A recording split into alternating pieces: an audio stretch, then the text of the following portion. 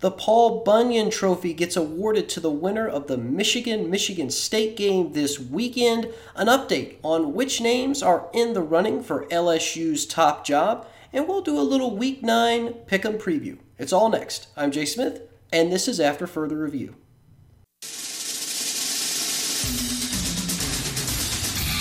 And now, after further review, a Clemson student's perspective on sports. There's a personal foul on number 99 of the defense. After he tackled the quarterback, he's giving them business down there. That's a 15-yard penalty.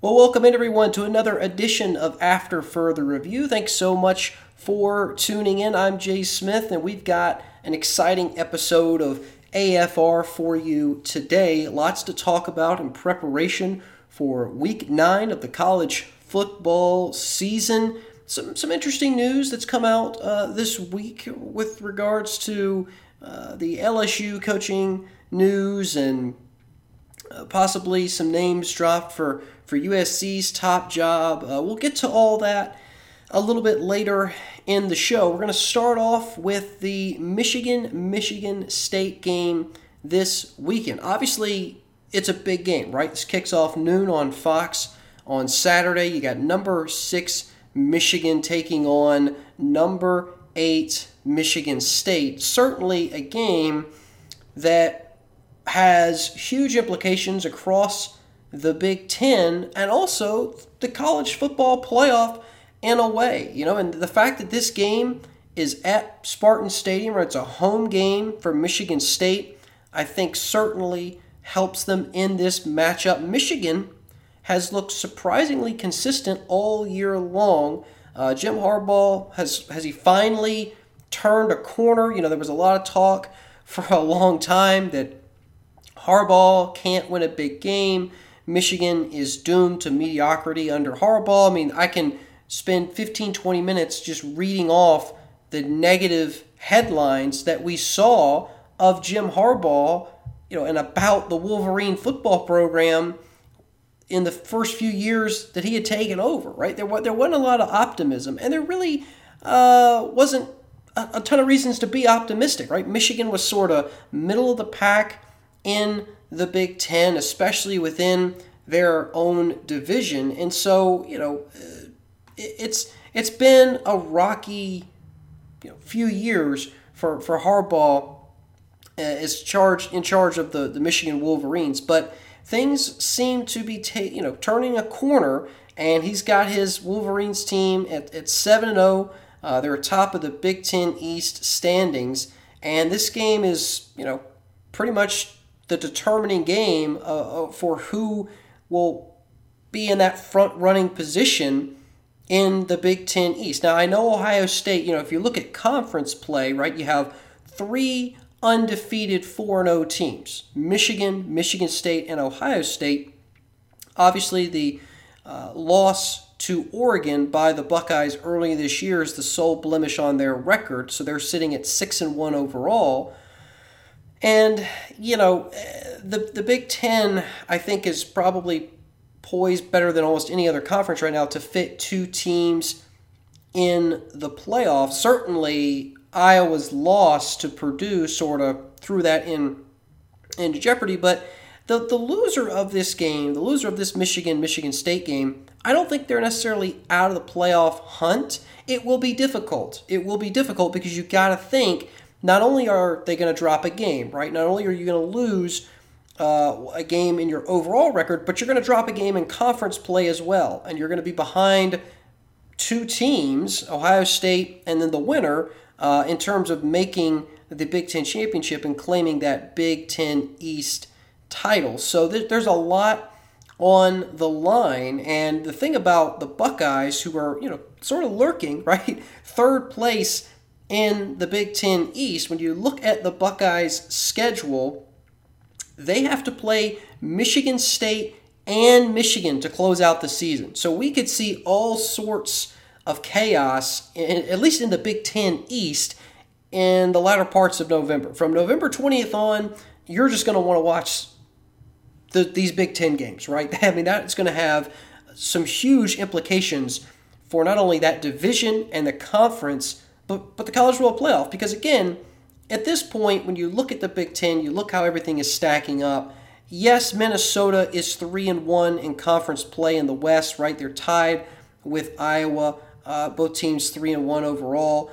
But I have more confidence in the Hawkeyes than I do the Golden Gophers. And the Golden Gophers sort of started out slow, right? They started 2-2, had a understandable loss to Ohio State in the season opener, 45-31. They showed up and played well in that game, but the loss to Bowling Green at home sort of soured a lot of people on Minnesota this season. But they have, rattled off 3 straight wins, and they will have to travel to Iowa on November 13th in what you would imagine will be the deciding game for the Big Ten West. And again, with Iowa, you look at the Hawkeyes, obviously the loss to Purdue stings, but they're going to have to figure out a way to overcome that. They've got Wisconsin on the road this weekend, then they're going to travel to Northwestern, play Minnesota. The nice thing for Iowa and Minnesota is they avoid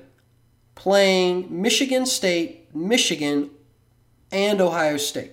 Right? That's not on their schedule, except for obviously Minnesota playing Ohio State in the season opener, but they avoid Michigan and Michigan State entirely. Minnesota's already played Ohio State and lost. Iowa will not have to deal with any of those 3. And you could argue those are the 3 best teams in the Big Ten right now, right? Michigan State, Ohio State, where you've got them exactly in your pecking order is up for debate, but those are looking like the 3 best teams in the Big Ten right now. Ohio State has sort of bounced back from their loss at home, so Oregon, they have improved a little bit.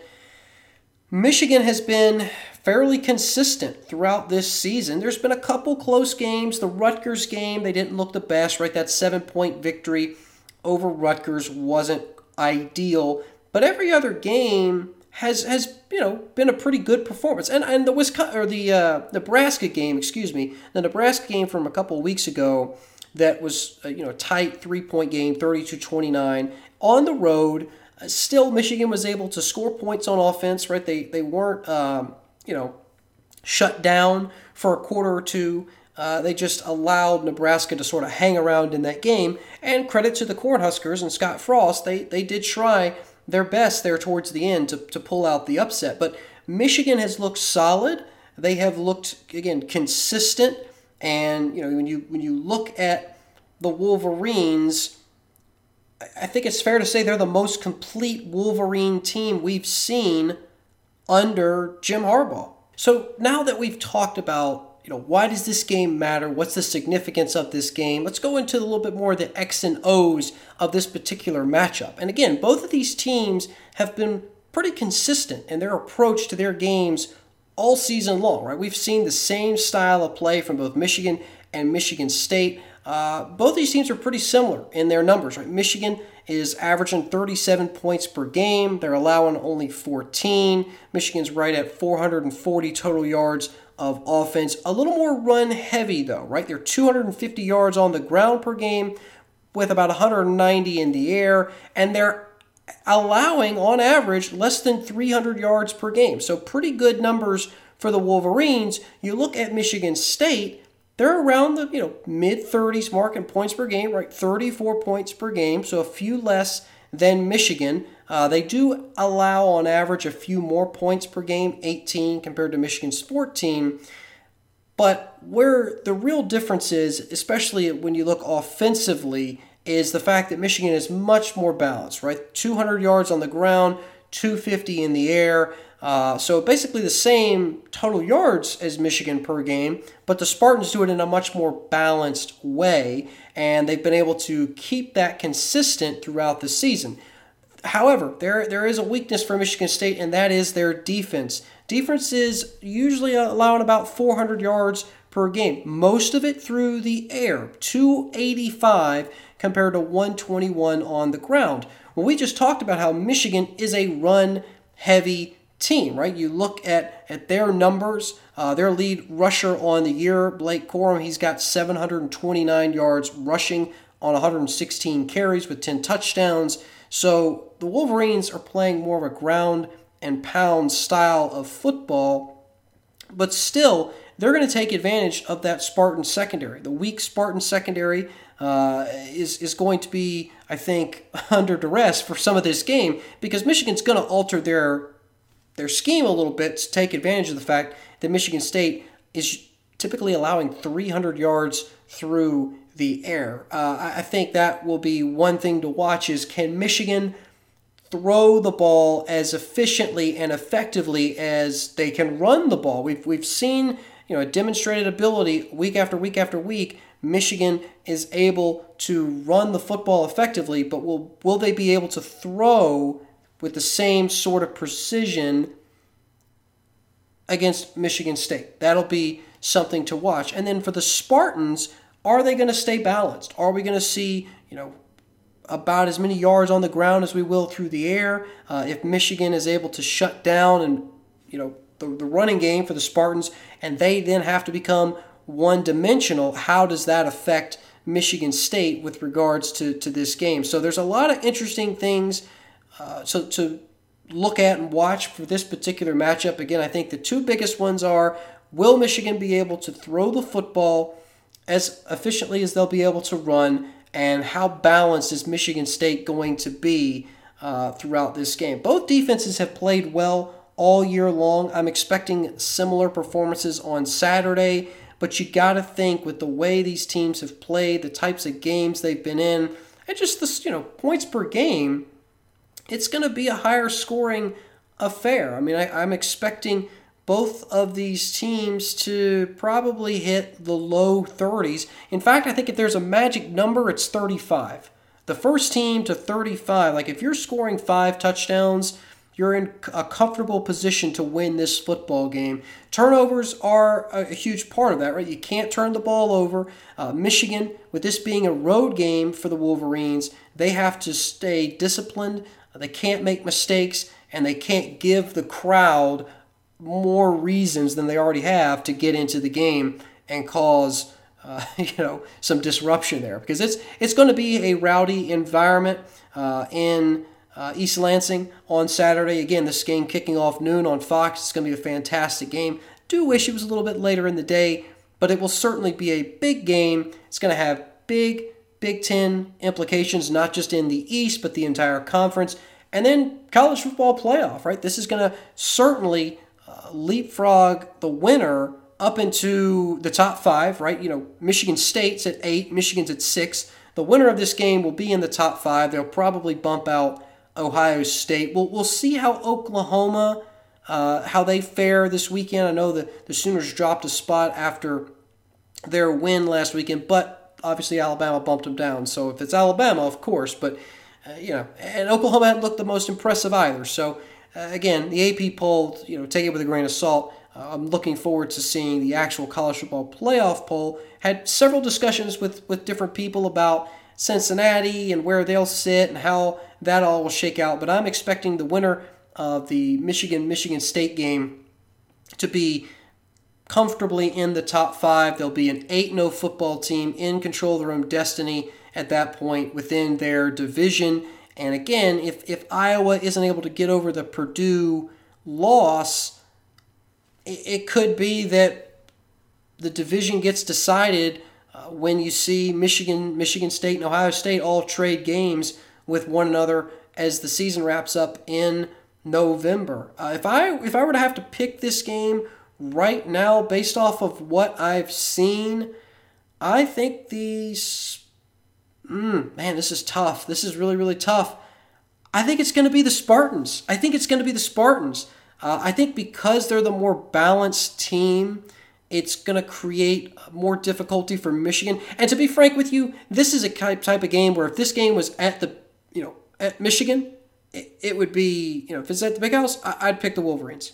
This is the game where it's played has as much influence on the winner as it could possibly have, because I think a neutral site location for this kind of game is the only way to really have a fair contest. It'll be close, it'll be tight, it'll be competitive, it'll be physical, it'll be a great noon football game. You will certainly want to tune in. Ultimately, I think the Spartans will get it done. It'll be close. Again, magic number to me is 35. You hit 35 points, and you're in prime position to win this game, to go 8-0 overall, 5-0 in conference play, and have a huge leg up on the rest of the Big Ten with regards to college football playoff positioning. We'll see, though. It'll be a great game. Be sure to tune in. All right, let's take a break. We'll come back, segment 2. We're going to talk about the LSU top job, some names thrown out this week, some interesting press conferences that we saw, and we will discuss all of it next. Welcome back to AFR. Thanks so much for tuning in. Appreciate it as always, whether you're watching AFR on Facebook or you're listening to the AFR podcast. Appreciate it however you're tuning in. Again, we've had great listenership across the podcast. Pretty much since the season started, it's been up every single week, and it's fantastic to see people enjoying and engaging with the show on Facebook. So I appreciate however you are tuning in and consuming the content. Let's talk now a little LSU news. Some candidates have emerged. We've seen a few names drop this week. Some reports out there that some different interviews are potentially happening soon. Nothing concrete, but it's something to keep an eye on. One name that we've seen is Oklahoma State's Mike Gundy. Now, this is a little more of a sleeper pick. Personally, I don't think Gundy would leave Oklahoma State. He's had a lot of success there. The administration backs him there, but you can't rule him out. I mean, he's a guy that's probably at least interested in the LSU position. That of all the schools out there that sort of fit that Oklahoma State vibe, LSU's on the short list. Like there's only a couple of, and to be fair, there's probably only a few schools in the country that could have a fan base, an alumni base, and a booster base that could tolerate somebody like Mike Gundy, right? Mike Gundy's not going to USC. Okay, he's not going to Southern California. That would be hilarious, but it would never work. So Mike Gundy would, I think, be a good sleeper pick for this position. You know, one of the things that was interesting to me reading up on some of these notes and these reports, that he makes less, Mike Gundy at Oklahoma State makes $800,000 less per year than Gary Patterson at TCU. So, having not known that prior to doing some of this digging, I think, if I'm Mike Gundy and I'm in his camp, I could be a little miffed at that, right? I mean, Mike Gundy has accomplished more at Oklahoma State than Gary Patterson has at TCU. Certainly has fielded more consistent football teams than Gary Patterson at TCU. Now, TCU back, a few years ago, right? It's probably been a little longer, but it's still, they had their moment. They had their time in the spotlight, but that day has come and gone, and it's felt like a long time since the Horned Frogs were a competitive team, not just in the Big 12, but in college football at large. So, Mike Gundy, right, he's been at Oklahoma State a long time. He's been there since 2005. He's 143-67 while he's been head coach of the Oklahoma State Cowboys. And again, Mike Gundy has fielded consistent competitive teams at Oklahoma State. He's got his Cowboys at 6-1 overall, 15th in the AP poll. Now, they did drop 7 spots after their loss this past weekend, but still, Mike Gundy, I think, has done a pretty good job at Oklahoma State. And he's never been a head coach anywhere except Oklahoma State. He was with the Cowboys as an offensive coordinator in the early 2000s. He was on their staff a little bit previously, too, back in the 1990s. And he had a few other stops. He was at Baylor in 1996, Maryland from 97 to 2000, but he's never been a head coach anywhere except for Oklahoma State. So, could possibly see him wanting to jump ship and take a got to be a huge raise, right? If he's already making $800,000 per year less than Gary Patterson at TCU, he's going to get a hefty raise if he goes down to Baton Rouge. We saw some other names, right? Mike Tomlin addressed this yesterday in his press conference. He was very adamant that he would never, quote, never consider coaching college football. Some interesting comments from Mike Tomlin. I'm not sure where that arrogance came from. I don't know why he feels he's too good for college football. I mean, the reality is the salary and the benefits of coaching at a collegiate level rival, if not surpass, about half the teams in the National Football League in terms of, being big jobs with, I mean, yeah, you're coaching the NFL, you're coaching professional football, but I would rather be Nick Saban than the coach of the Miami Dolphins. That's just me. I don't get that. The arrogance from Tomlin's comments sort of took me aback. I wasn't expecting him to be so against coaching collegiately, but nevertheless, Mike Tomlin has completely ruled that out. Now, another name that we've seen is Mel Tucker, Michigan State's head coach. That has been a name that's been floated around. Now, obviously Mel Tucker is sort of a new name in terms of the coaching carousel and everything, right? He's got Michigan State at 7-0, big game this weekend, and he even had to address some of the rumors surrounding his potential move to LSU. But, right now, if you Google Mel Tucker, it's almost all LSU stuff, rumors, and he's going there and news with regards to that. He did, talk about in his press conference. I watched a little bit of it. He's focused on him and the team are focused on the game this weekend against Michigan, but he didn't really close the door on anything in a definitive way, right? He didn't Mike Tomlin this and say, never, never, never, never, I'm never going to do it. He just said, this is a quote, "My focus is on the upcoming game against the school down the road," end quote. So I thought it was a little bit of an interesting comment.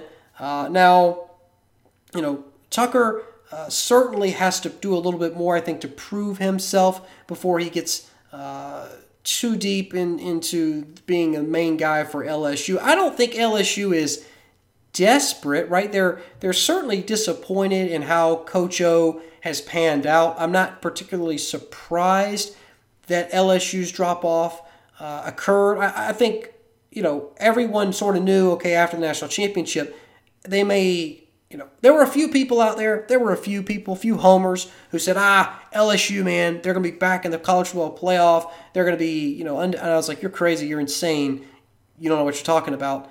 They're going to be lucky to make a bowl game. And they were lucky to make a bowl game, but it hasn't improved. And for a lot of reasons, right? You lose your offensive coordinator, you lose your defensive coordinator, you lose all that talent.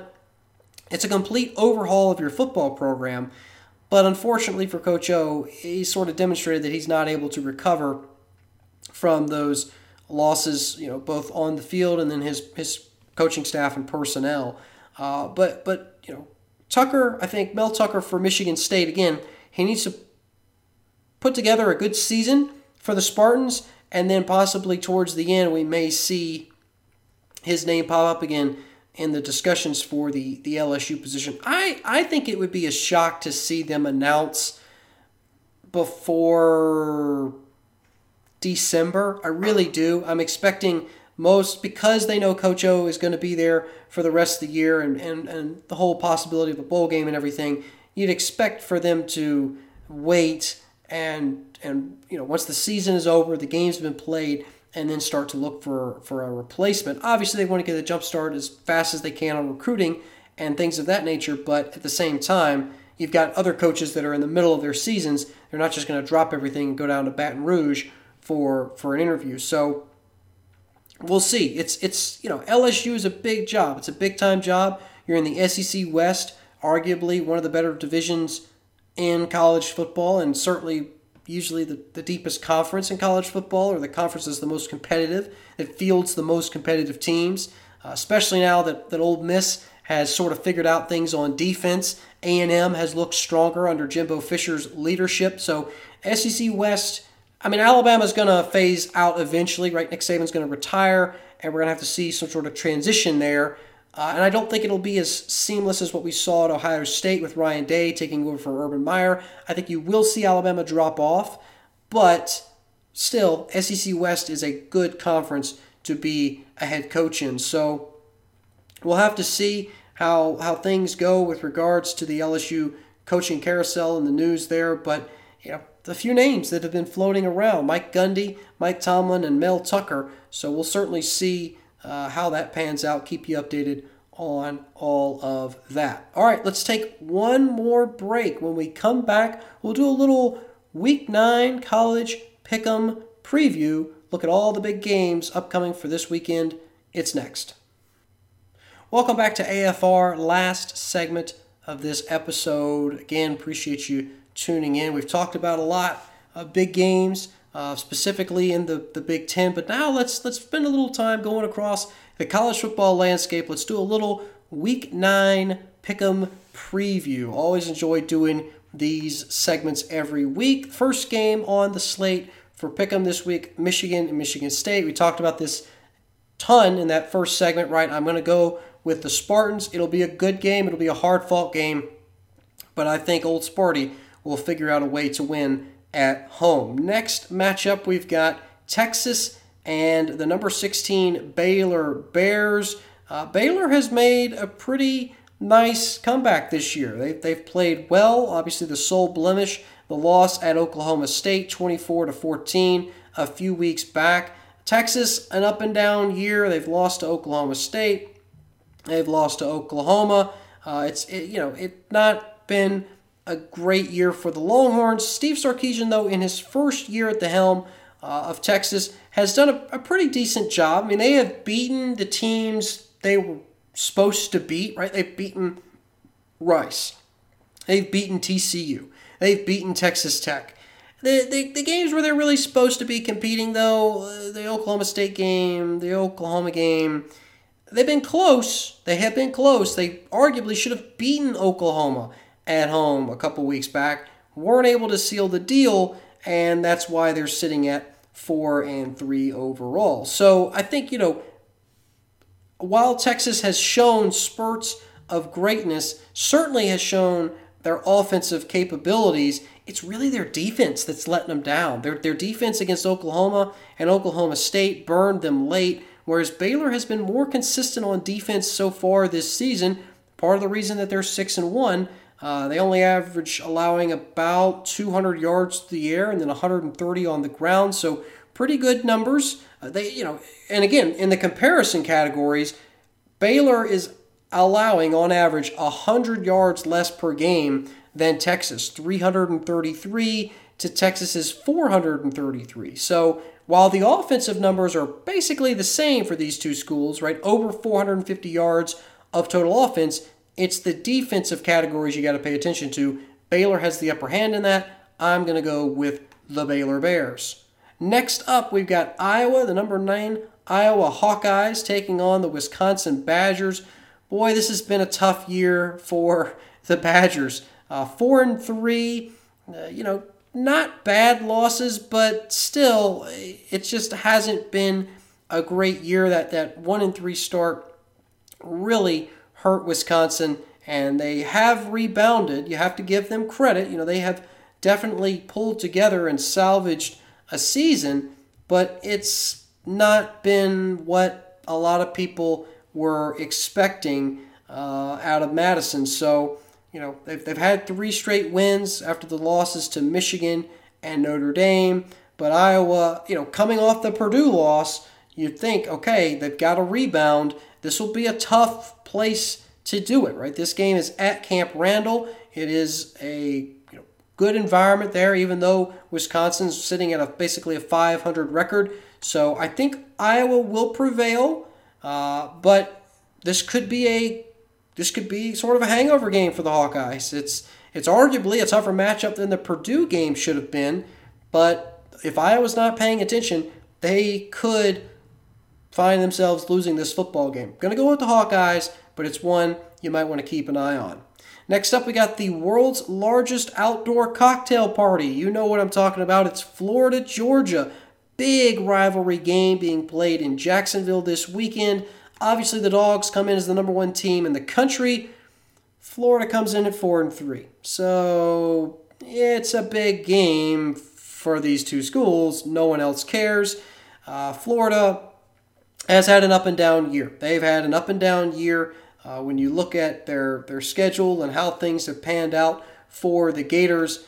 They've got losses to LSU, which probably stings worse than any of the other ones. The loss to Kentucky was not terrible, right? It's a one-possession game, 20-3. And then obviously Alabama, the 2-point loss, that sort of let the wind out of the Gators' sails. They had them on the ropes. It was a home game. Florida just couldn't close. I'm sure it pained them to see Texas A&M do it to the Tide a few weeks later. But, they just played sloppy football at different points throughout the season, while Georgia is a team that's gotten better and better and better. Every single week, the Bulldogs have improved. The number one team in the country. It's a consensus. I have them picked as the national champion this year. I said that during the Clemson game. I was like, hey, this is a national championship caliber football team. The Bulldogs will win, and they will win big over Florida. Next up, we've got Ole Miss and Auburn. This is going to be a really good SEC game kicking off at 7 p.m. on ESPN.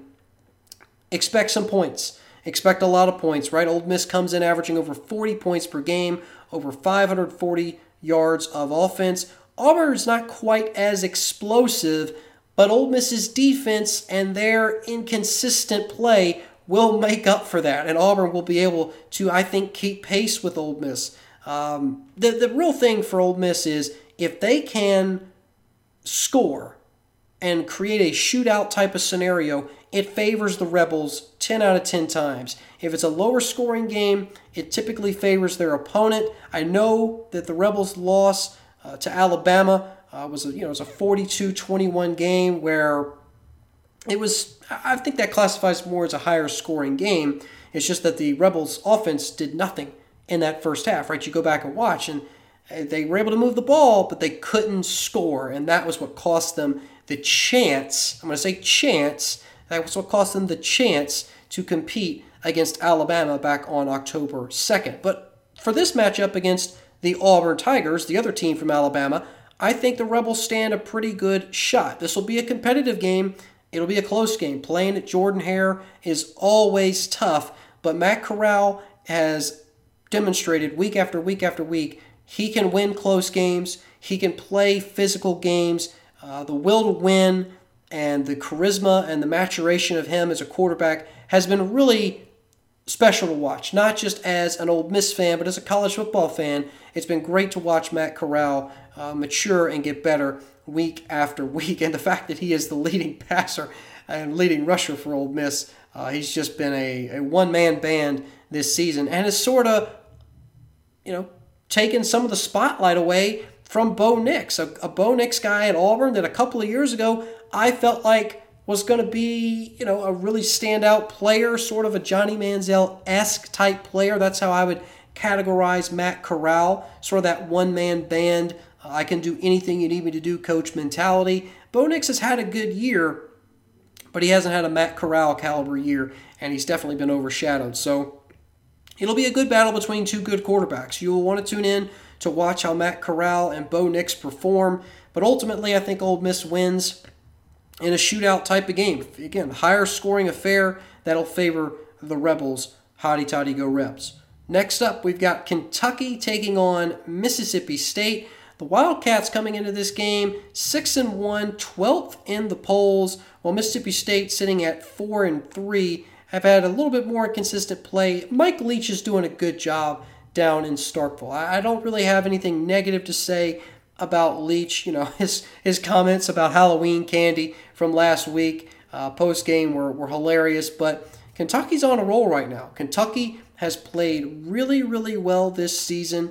They've been consistent, and you look at some of their matchups, the big thing for Kentucky is they're a balanced football team, similar to how Michigan State has been playing to a lesser degree, right? Kentucky hasn't quite been as efficient moving the football as Michigan State has been, but they are still a balanced team, and it's reflected in the stats. 197 yards passing per game, 191 yards rushing per game. That's about as balanced as you can get, whereas Mississippi State, all they do is pass. 374 yards through the air, less than 50 on the ground. They don't run very much at all, so they're very one-dimensional, and Kentucky, while they don't have the best pass rush in the game, they have a pretty good secondary, and I think the Wildcats will create enough confusion for Mississippi State quarterback Will Rogers, and maybe he'll turn the ball over, right? I mean, he's not exactly been the cleanest quarterback this season, right? He's got 7 picks on the season to his 18 touchdowns. So if Will Rogers throws a couple interceptions against this Wildcat defense, it could turn in favor of Kentucky early. They could get out to a big lead and sort of blow this one wide open. I think Kentucky wins. It might stay within 10 to 14 points, but they should win comfortably. Next matchup, we've got the SMU Mustangs coming in ranked 19th, 7-0 on the season, taking on the 6-1 Houston Cougars. This is a game that's not going to get as much attention as a lot of the other matchups we've talked about. Kicking off ESPN2, right? Sort of a forgotten about game, but one that should be pretty competitive and pretty entertaining. And a lot to play for both of these teams, right? SMU is in the top 20, undefeated. They're not making a college football playoff, but they won a New Year's Six bowl game, and they understand that they need to go undefeated, and that'll help their case, right? That is going to give them an opportunity to play in a big bowl game. Houston has looked good this season. They had a little bit of a scare last week against East Carolina in overtime, but overall, the Cougars have played well this year. Obviously, the sole blemish came in week 1 against Texas Tech. They lost 38-21. SMU has been on fire offensively all season long. Over 500 yards of total offense, 42 points per game. It's really just been a shootout style of play for the Mustangs, and they've kind of accepted the fact that the other team's going to score. They're going to score a lot, but if we outscore them, then it doesn't matter, right? You look at the game against TCU a few weeks back. SMU won that one 42-34. You look at Louisiana Tech before that, 39-37. Close games where it's a higher scoring affair, but ultimately the Mustangs have been able to pull it out. Now, recently their defense has played better, but still, Houston is one of the higher caliber offenses that they're going to have to go up against all year long. And, I think ultimately for SMU, what they're going to have to worry about is, can Houston throw like they've been able to throw against their opponents, right? Because Houston has been slinging it through the air. Some of the numbers that Clayton Tune for Houston has been putting up have been insane. He's got over 1,500 yards of passing on the season. Now, that does pale in comparison to what Tanner Mordecai for SMU has put up. This guy's got almost 2,400 yards passing just this season, 29 touchdowns, 7 picks, but has been playing pretty clean so far these last few weeks. Really has improved as the season has gone on. Again, SMU doesn't have the greatest defense in the world, but I think Houston will have some issues running the ball, possibly throwing the ball. And SMU, I think, will win this matchup, but it should be a really entertaining game. Again, it's not going to get a lot of love. It's not going to get a lot of attention, but it is one that is worth watching, because if the Mustangs are able to get through this one, you got to think with the rest of that schedule, it's going to look pretty feasible to finish undefeated. And from where they go, where they're going to end up, it remains to be seen, but we'll have to wait and see how the college football playoff rankings, where do they put SMU and how are they graded. Now, one game I did forget about. All right, I was thinking, they've got Memphis and UCF and Tulsa. Those are easy games. Well, I forgot about that Cincinnati game. At Cincinnati, November 20th for SMU. That'll be the big test. All right, that's the American game of the year. That is the American Conference game of the year. Certainly, Cincinnati will want to win that if they want to stay in contention for a college football playoff berth. Any blemish to their record and they are out, right? That's the difference. If you're a Power 5 team and you lose, you don't control your own destiny, but you still have the opportunity to make the playoff. Any 2-loss team is automatically out. There's no chance they're going to make it. If you're a non-Power 5 football team, if you have 1 loss, that's the equivalent of a Power 5 team having 2 losses. You're out. There's no opportunity for you to get back in. Some people will say that's unfair, but that's how the system works right now. That's the current format of 4 teams. Power 5 teams, no losses, 1 loss, you're safe. You can get in, you can find a way, especially with that 1 loss. If you're a group of 5 team, if you're a non-Power 5, forget it. Or an independent, forget it. You're out, you're done. There is no shot you're going to make it that year. We'll have to see how the expansion sort of changes that, but that's how things sit right now. But I'm picking SMU in this matchup. I think the Mustangs will win, but it'll be a close game. Next up, we got Penn State and Ohio State. This is a big game in the Big Ten. Not as big as Michigan State, but certainly one to pay attention to. The Nittany Lions, though, they have they've had a rough few weeks. I mean, they really have. Obviously, the loss in 9 OT to Illinois, that has got to be leaving a bad taste in their mouth.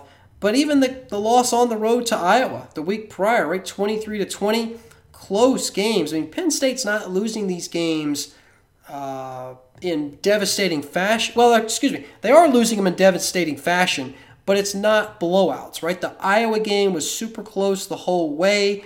It could have gone either team's. It could have gone to either team, right? Penn State could have won. Iowa could have won. Ultimately, the Hawkeyes prevailed. And you got to think that Illinois performance by Penn State was sort of a hangover from the loss to Iowa on the road. It probably cut them deep. They had college football playoff aspirations. It was a big game, in terms of being in control of their own destiny in the Big Ten. And now they're sitting in the back seat, sort of hoping that things sort of shake up. But again, 5-2, playoff is over. And after this performance against Illinois, right, an abysmal performance at home to an Illinois team that is still struggling to get to 500. They're not making the playoff, but they would love to play spoiler to Ohio State.